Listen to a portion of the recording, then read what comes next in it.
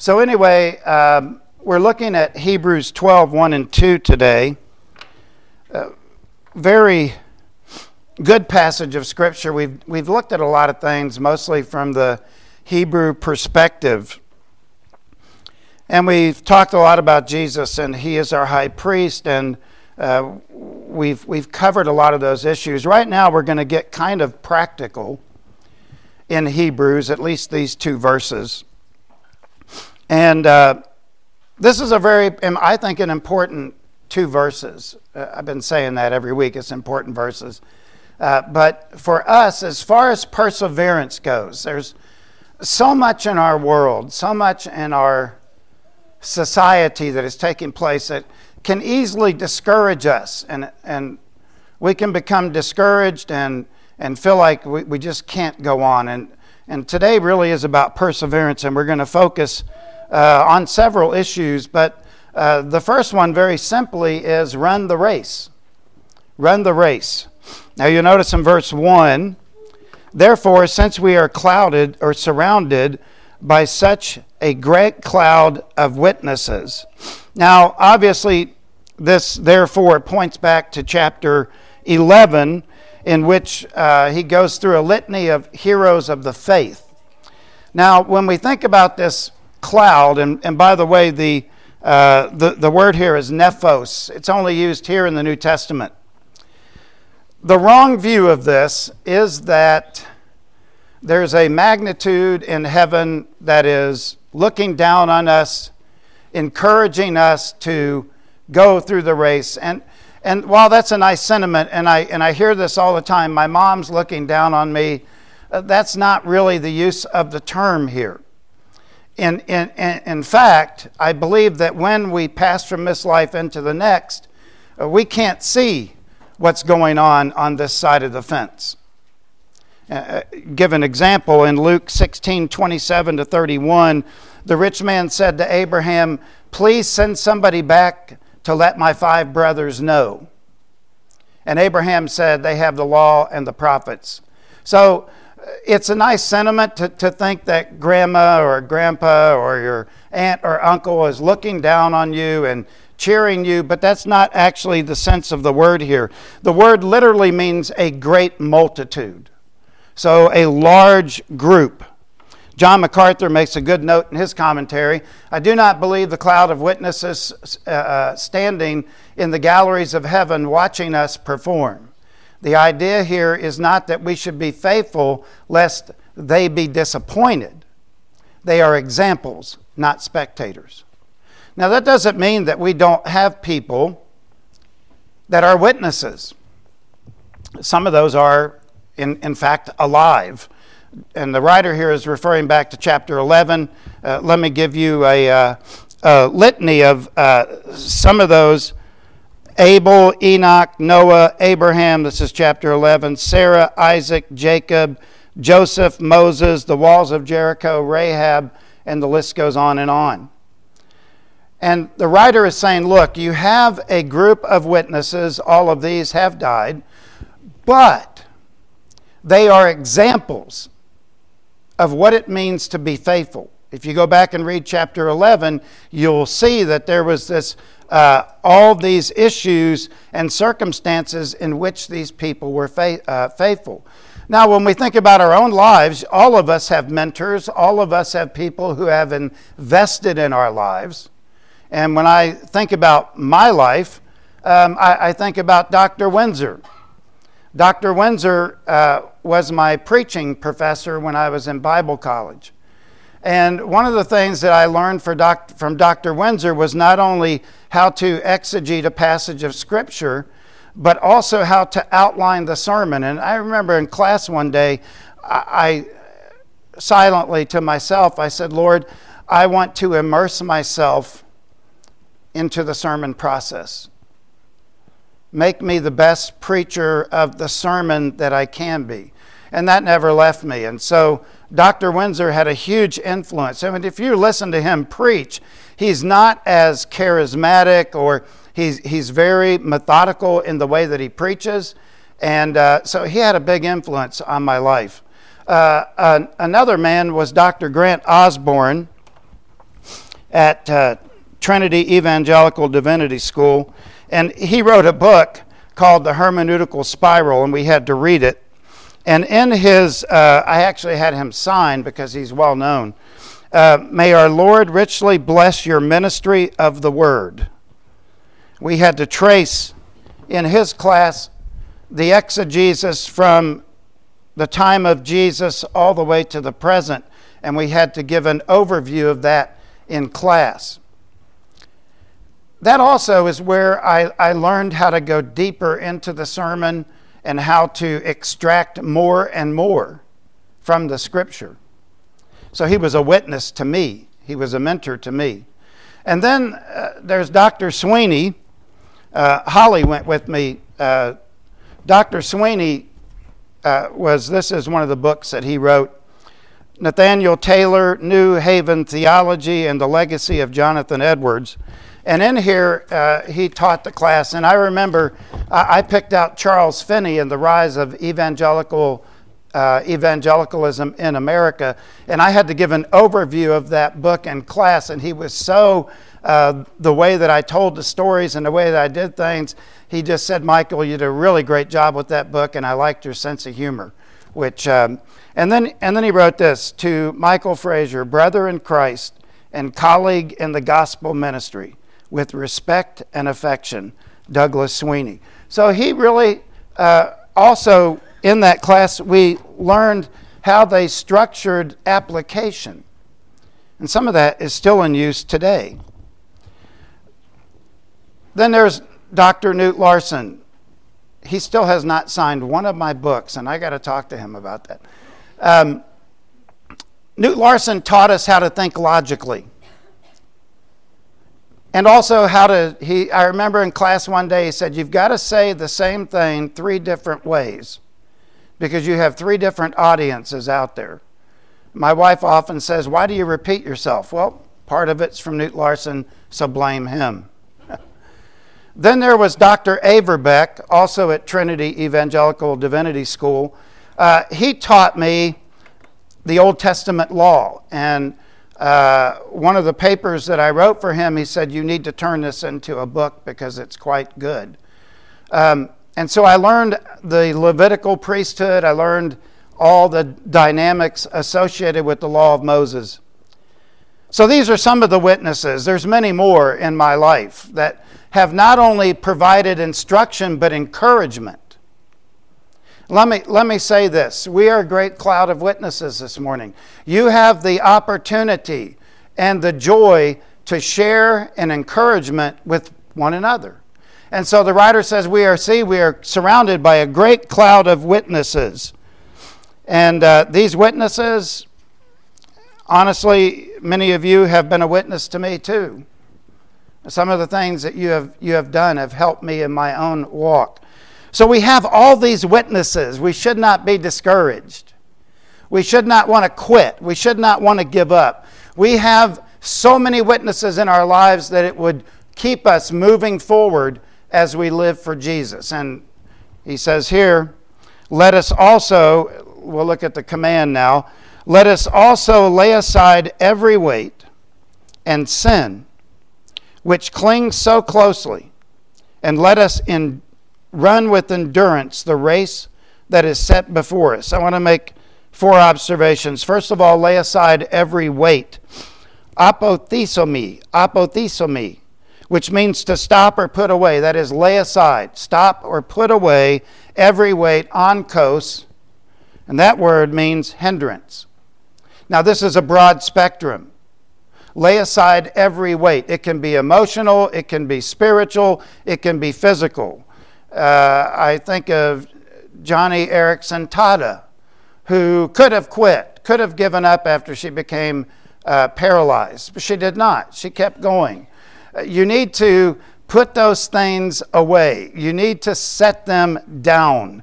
And the writer is saying, look, you need to get rid of this weight. That means get whatever it is that is hindering your run. You need to set it down, lay it down, and leave it there.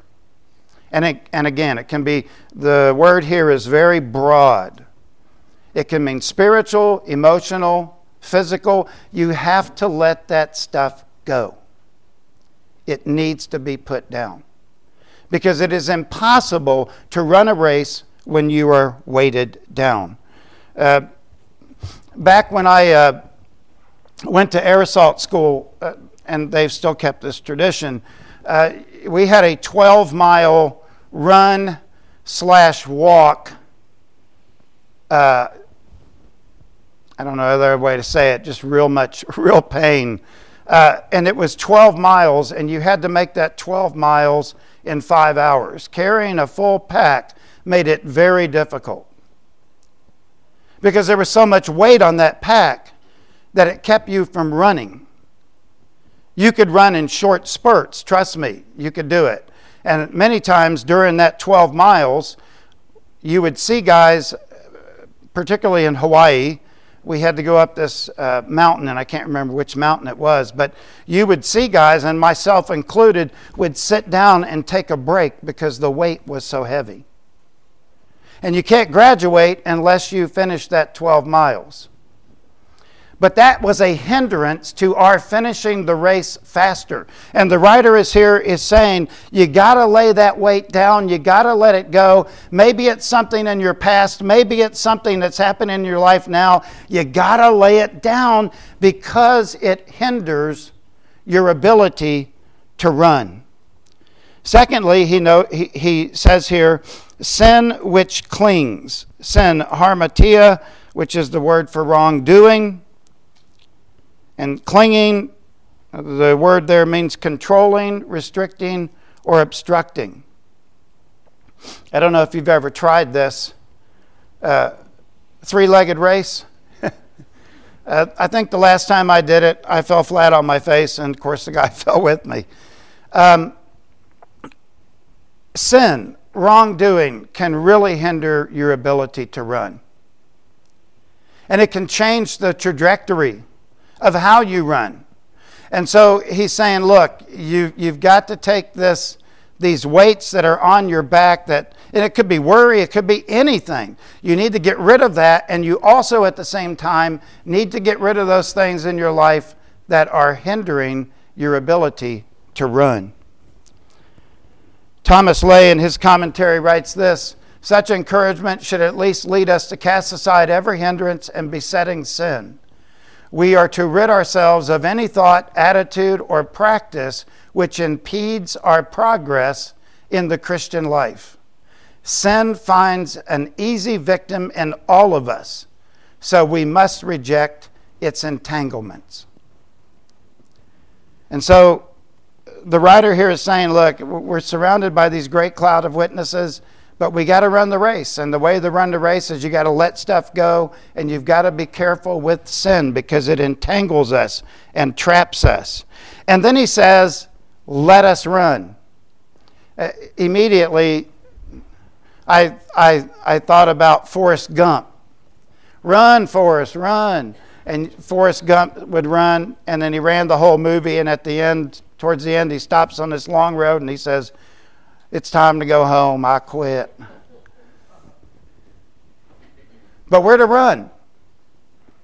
That means when we leave here today, you go out and you continue to run the Christian race. The Christian race is not a sprint. It is a marathon. And a marathon is very difficult. And obviously, in the context here, he's talking about the Greek games of the day. And Paul wrote this: do you not know that in a race all runners run, but only one gets the prize? Run in such a way as to get the prize. That's our call. That is our great call, to continue to run the race. We cast off that weight. We cast off the sin that entangles us and keeps us from running. We just run the race. That's your call. That's my call. That we run the race to the best of our ability with the indwelling Holy Spirit, and we run. And I get it. I totally get it. I know that there's days you wake up and the only thing you want to do is go back to bed. Isn't that right? But I'm going to encourage you, when you get on the floor, say a prayer and say, Lord, help me run the race today. Help me continue to move forward in the Christian life. Run in such a way as to get that prize. Let go of those things in the past that will hinder us. Watch the sin and wrongdoing and just run the race. Then he goes, number 4, with endurance set before us. This word endurance, hupomene means a capacity to bear up under difficult circumstances. I don't know about you, but running the Christian race is not going to be popular. In fact, people outside this church will not encourage you. That's why it's so important for us to encourage one another. And this is bearing up under difficult circumstances. I don't know if I've ever shared this story with you, but there was a man in our church in Aschaffenburg, West Germany. His name was Rex. And Rex was, he was there every Sunday with his wife, Patty. And one day I just said, Rex, I'd like to, because Rex was real, he'd walk in, he'd take his hat off and he'd hang it up, and everything was slow. And I thought, he never talked much, didn't really talk much. So one day on a Sunday when we were at church, I said, Rex, I'd like to have coffee with you.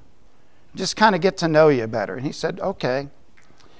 So I can't remember exactly when we had coffee, but I do remember having coffee with him at the snack bar. And I said, Rex, tell me about you. And I was amazed at what he told me. Going back, I think it was 10 years or so, he said, well, my first wife, we had just finished getting married.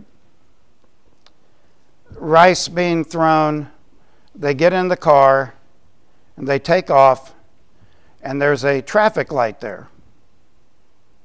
And he proceeds through the traffic light, which it was green, but a car from this side didn't stop.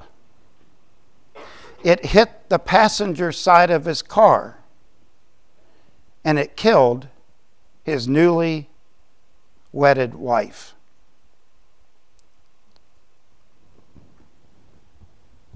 And I thought, wow, how in the world?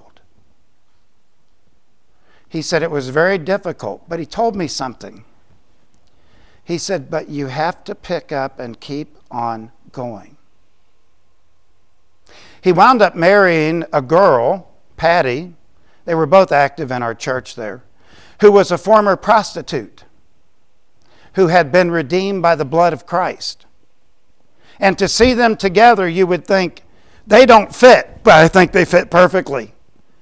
One understood the need for forgiveness, and one had the mental toughness to keep going in spite of difficulties.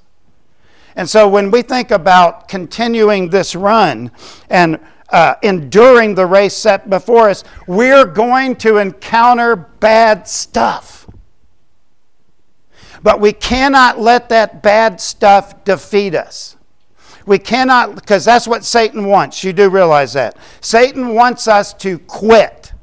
He wants you to get up tomorrow morning and say, the only thing I'm going to do this week is go to church, sing a few hymns, and then I'm doing nothing because life has beat me up. Let me tell you something. Life beats everybody up. And yet, we are still called to run this race. And just let me encourage you today. I don't know what's going on in your life, but I want to encourage you to keep running. Live for Jesus. This is never about us. This is always about Him. And we live for Him in this world, and we run for Him. And we keep on running. So no matter what's going on in your life, and I we get banged up and beat up. Oh my goodness. I totally get it. But we need to keep running. Let us lay aside every weight and sin which clings so closely, and let us run with endurance the race that is set before us. It is a long and arduous race. It will be uphill. It will be downhill. We will have obstacles. But let me encourage you to keep on running. don't quit. The reason that we don't quit, obviously, is because of the prize. The prize is ever before us, that when we die, we go to see Jesus, and so we keep running. A second thing we want to note here is focus on Christ, which is where I've been aiming at. Focus on Christ. Notice what the writer writes. Looking to Jesus, the founder and perfecter of our faith. Aphero means to learn. That word looking on Pharaoh, aphero, means to learn information about something. In this case, it also can include looking away from other things and to focus intently on Jesus. When our eyes are so fixed on Jesus that things of this world seem to disappear when we are focused on Him. Kenneth Wust, in his notes, writes this: the minute the Greek runner in the stadium takes his attention away from the race course and the goal to which he is speeding and turns it upon the onlooking crowd, his speed is slackened. Like I said, stuff's going to happen to us, but stuff does not define who we are. It's the way in which we run. We don't run for the praise of men. We run for the praise of Jesus. And so we keep running no matter what the obstacle, no matter what the circumstances. Going back to the Air Assault Mile, that is the worst, I think. You carry a full man in a stretcher down the side of a mountain, and you have to make it without the man touching the ground, and it was brutal. In Hawaii, they got some pretty good mountains. You don't think they do, but they do. But we stayed the course, all 5 of us. And it was difficult. We had to work together as a team. That's what we are, brothers and sisters. We are a team, and we keep moving forward, looking to Jesus. In our case, we were looking to finishing the course. Spiritually, for us, we run to finish the race for Jesus. And only for Him. Because, see, if we're running it for ourselves, we're going to get tired. And we will get tired if we're running for Jesus. But He is the motivation for running. The object of our life is Jesus. And this looking carries the idea of gaining information. If you want to know what Jesus was like, go look at the Gospels. Read the Gospels. Let me encourage you to start in Matthew and read. And look at how Jesus lived His life. And then as you see these things come up, you jot them down and you say, I'm going to live like this, not like the world. I'm going to get as much information about Jesus as I can so that I can run the race for Him. I've said this many times, and even in my own life. I ultimately play for an audience of one. I don't play for an audience of a multitude. I play for an audience of one, and that one person is Jesus. Who's your audience? Well, you got friends and family, but ultimately the one that really matters is Jesus. And so you run for Him, to please Him. Let's glorify God with our lives and continue the run, looking to Jesus, the founder, Archegos, the originator of the movement. I thought about great movements in history, and I just write this stuff down as I'm going through the text, and he's the originator of the movement. That's what that word founder means. And I think about Dr. Martin Luther King is credited with the civil rights movement. But technically, Rosa Parks in 1955 was the one that should be credited with the movement. 1963, Martin Luther King comes along, picks it up, and moves the goalpost for civil rights. But she was the one that refused to sit in the back And that's actually where the civil rights movement began. And this may sound horrible. I remember John F. Kennedy's funeral. I was like 4. But I remember that. I remember blacks in our country being sprayed with hoses in Mississippi. And so Martin Luther King said, I have a dream that one day man will not be judged by the color of their skin, but by the content of his character. He was accredited with the founder, but I do believe Rosa Parks was the initiator. Think about Jesus. 2,000 years. It is the greatest movement that has ever happened in the history of mankind. He doesn't change the political landscape. Jesus changed the inward landscape. He changes the heart. And when the heart is changed, that change is then affected by the witness that goes out into the world, sharing the good news of the kingdom. We have the founder, Jesus Christ, and we are the framework by which he builds his kingdom. And so if we have stopped running and we have quit, then it becomes problematic.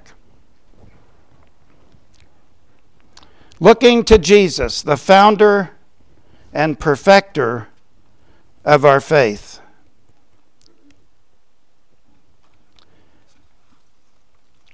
You want to change the culture? Share Jesus. And the stuff that's happening in our culture today is vile. I think it's worse than it's ever been in my lifetime. The stuff that is being allowed in our culture today, and the question is, where's the church? Where's the people of God? We need to be out there. That's how we change the culture. We don't change the culture to a large extent by political changes. We have to change people's hearts. And only Jesus can do that. Some books inform, some books reform, but only the Bible can transform a person in Jesus Christ. Then we're going to lastly look at his victory. Not only our founder, who was the one that did it all for us, as a model. This was very interesting. Verse 2b. Who for the joy that was set before him endured the cross. I spent some time here. Who for the joy that was set before him endured the cross, despising the shame, and is seated at the right hand of God. Some observations. First of all, joyful anticipation. The word joy here is kara, which means a state of rejoicing or great happiness. Now, most scholars focus on the word for, and I think it's important. Gar, for the joy that was set before him. And you think about these little bitty words and how they transform the interpretation of the biblical text. This for can be interpreted two ways. Instead of or because of. So if this word for is instead of, it carries an idea like this. Submitting to the cross, Jesus did not pursue his own pleasure. But secondly, it can mean because of. Double quote here. David Allen quotes Clayton Corey. Corey makes a good case for the latter meaning, concluding that the preposition indicates the future joy of Jesus' exaltation to God's right hand, a joy for which he endured the cross. So on one end, Jesus didn't pursue anything of his own for joy. And on the other end, you have this. let me give you an example. In 1979, I was 19 years old. I finished basic training, AIT, and was sent to Germany. I'd never been out of the state of Florida until I went to basic training at Fort Gordon, Georgia. And I remember standing there that day as the drill sergeant was reading off our new stations. And he said, Private Fraser, Germany. And I was like, what? So I got on a plane, C-130, flew all the way to Germany. 19 years old. I'm in a different culture. I'm in a different country. And I don't like it. In fact, at the in-processing station, I'm up on my top bunk recovering from the flight over because of the time change. Two guys below me have wrapped stuff around their arm and they're shooting up. And they look up at me and they say, hey, kid, you want some? And I was like, no, thank you. I get stationed to my unit and I am homesick. Now, I did eventually make a lot of friends over there, and I've lost track with them. 2 years. The day that it came time for me to leave, I threw my boots over top of which was standard. You do that. You throw your boots over top and you get on the bus. And I remember the bus pulling out from our unit, and I was getting ready to go back to the States. And I saw Sergeant Ford on top of the building stringing a doublet antenna. That moment is etched in my mind for some reason. I get on the plane at Ramstein. It's a civilian flight. I'm in my Class Bs. I'm the only soldier on the flight. And I remember the 8-hour flight home. And I remember the captain coming on the speaker. And he said, for our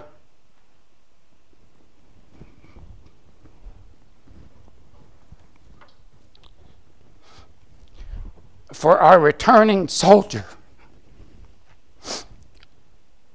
look out the right side of the plane. You will see the Statue of Liberty. Welcome home.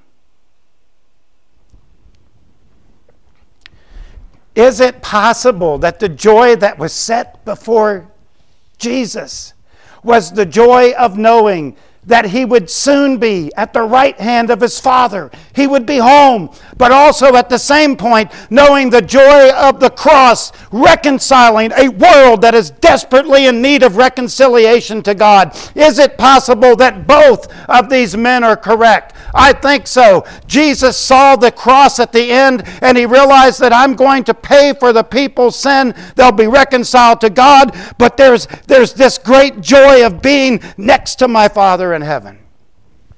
Wow. That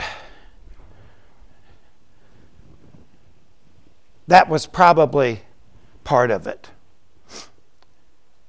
Jesus had been separated, in a sense, here from his Father for 33 years.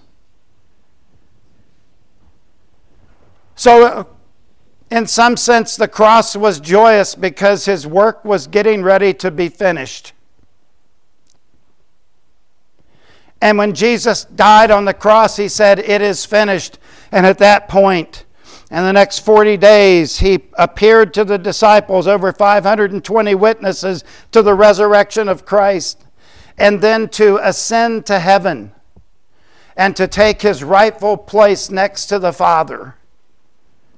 And then someday when we get there and we see Jesus face to face, he's going to say, "Welcome home."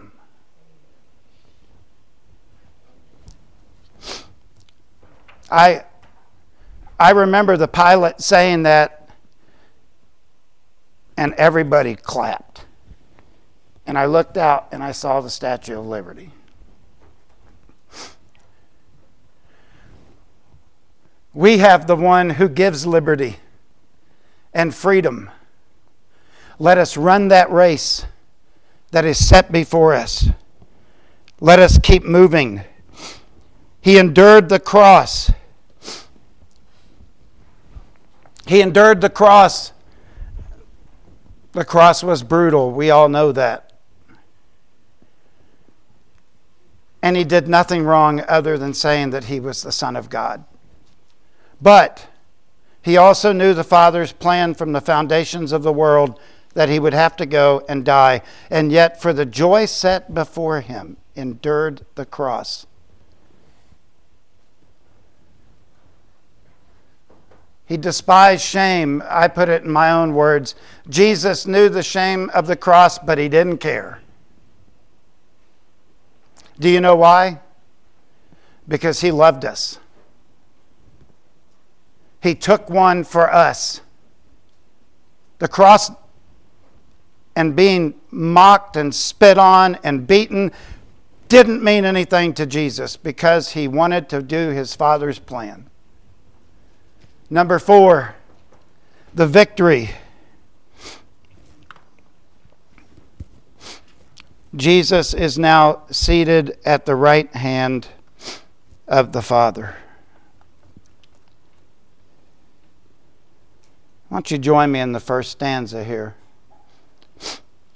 I heard an old story, how my Savior came from glory, how he gave his life on Calvary to save a wretch like me. I heard about his groaning, of his precious blood's atoning. Then I repented of my sin and won the victory. Oh, victory in Jesus, my Savior forever. He sought me and bought me with his redeeming blood. I loved me ere I knew him, and all my love is due him. He plunged me to victory beneath the cleansing flood. Others have been faithful. You can too. Lighten your load. Remove things that will hinder your run. And keep your eyes always on Jesus, the author and perfecter of our faith. Father, as we come this morning to the conclusion, I pray that this message would have been from you to your people. We thank you that you did endure the cross.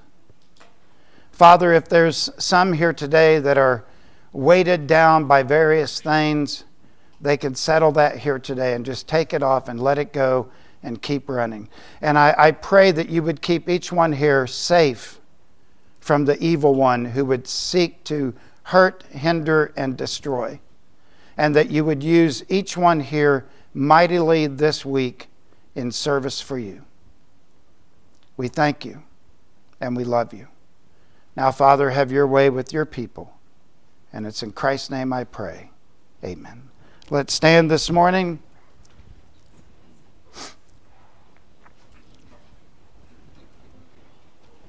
Majesty.